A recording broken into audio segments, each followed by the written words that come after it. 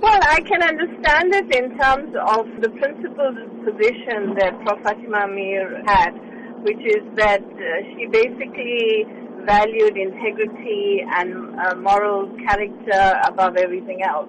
So her refusal to accept it from Jacob Zuma, had she been alive, is something that I think, she would basically have effectively done. She was a woman of great sort of substance, and she was very principled. So her own history was about the fact that she started criticizing the ANC, the party that she had been part of for so long, because she could see what, the party was doing in terms of not really delivering on their promises. So I think that is actually what she would have done had she been here.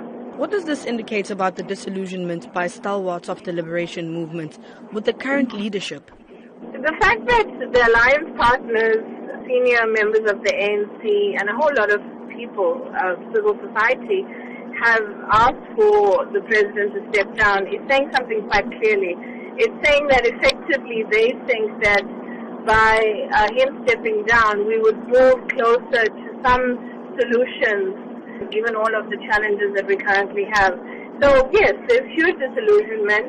It is not only with the individual person, Jacob Zuma, it is with the ANC as a party that has enabled him to do some of the things that, he's been doing.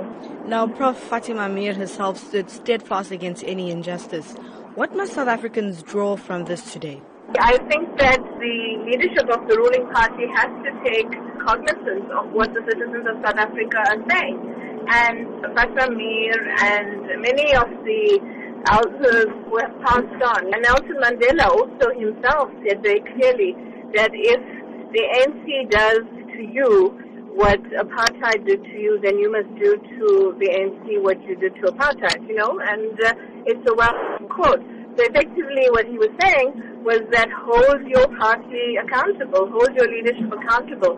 Don't let them get away with the kinds of things that they are getting away with. And so that message is very clear, and I think we're seeing it being echoed very loudly today.